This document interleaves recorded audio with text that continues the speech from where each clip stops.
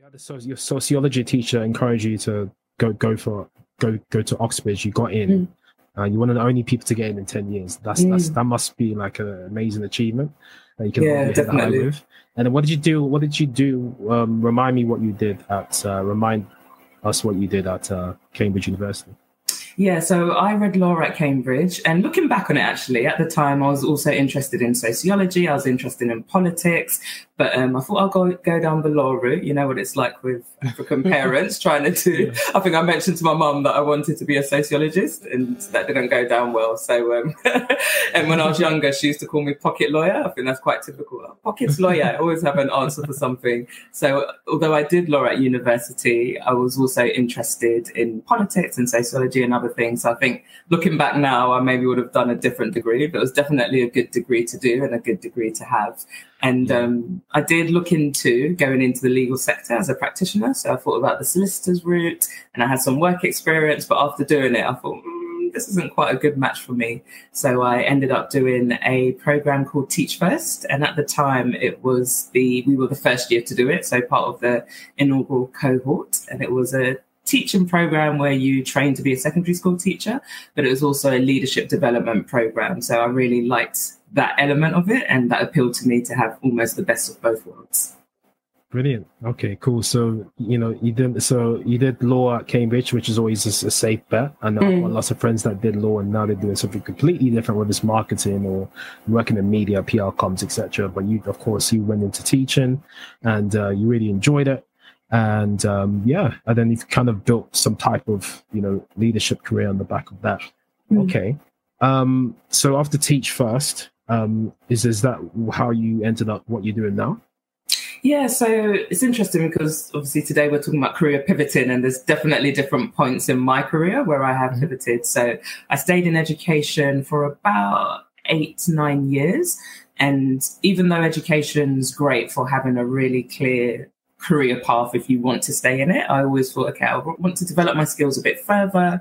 Let me think about what I like. Let me think about what I'm good at. Let me think about what's going well for me. But I also want to have the opportunity to develop new skills. So I ended up spending the summer holiday that year when I left teaching doing a program called National Citizen Service, which supports students in year 11, so 16-year-olds, to do a summer program where they develop themselves personally, and they do that through different activities. And I was a team manager on one of those programs. So as I got to know the program more and got to know the organization more, I ended up going to work for them doing initially fundraising, actually, which I had no experience in whatsoever. What was the fundraising for? Working with the young people. So it was the program. So it was a subsidized program. So the government paid a lot and contributed a lot towards it. But it was to help us and enable the program to stay at the low price. But also they were setting up an alumni ambassadors program. So some of the funding was going towards that ambassador program. So I thought, right, let me try my hand at something a bit new and different. And then I ended up also doing a bit of public affairs and communications too. Okay, so was that after you worked on that program? Yeah, so I worked on it in the summer, and then I was looking at my next steps. What do I want to do? And for me, the mission of an organization is really important to me. So I like to think, okay, what are my personal values? What's really important to me within a career? And then I choose roles based on the ones that I feel align really well with my values. Okay. So it was Teach First initially, and then this organization, which was called The Challenge, that I went on to work with. Awesome. And actually, I've heard of The Challenge. Someone, I think I had a friend. I've got a friend that worked at The Challenge years ago. And now he's running a youth center, if you will, in South London. Oh, okay. Yeah. So I can tell that you like to be involved with things where you can make impact, and it comes with purpose as well. And what you mentioned for like values, like you like to be in roles, or you like to be involved in organizations where there's values. So can you talk us more about your values that you believe in? Yeah, and you've already touched upon one of them, which is being able to make some kind of an impact. So that's something that's really important to me.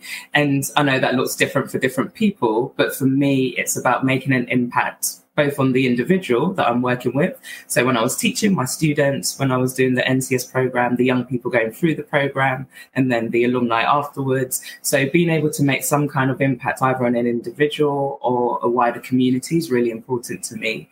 I think another thing that's important to me is some kind of investment in somebody's future.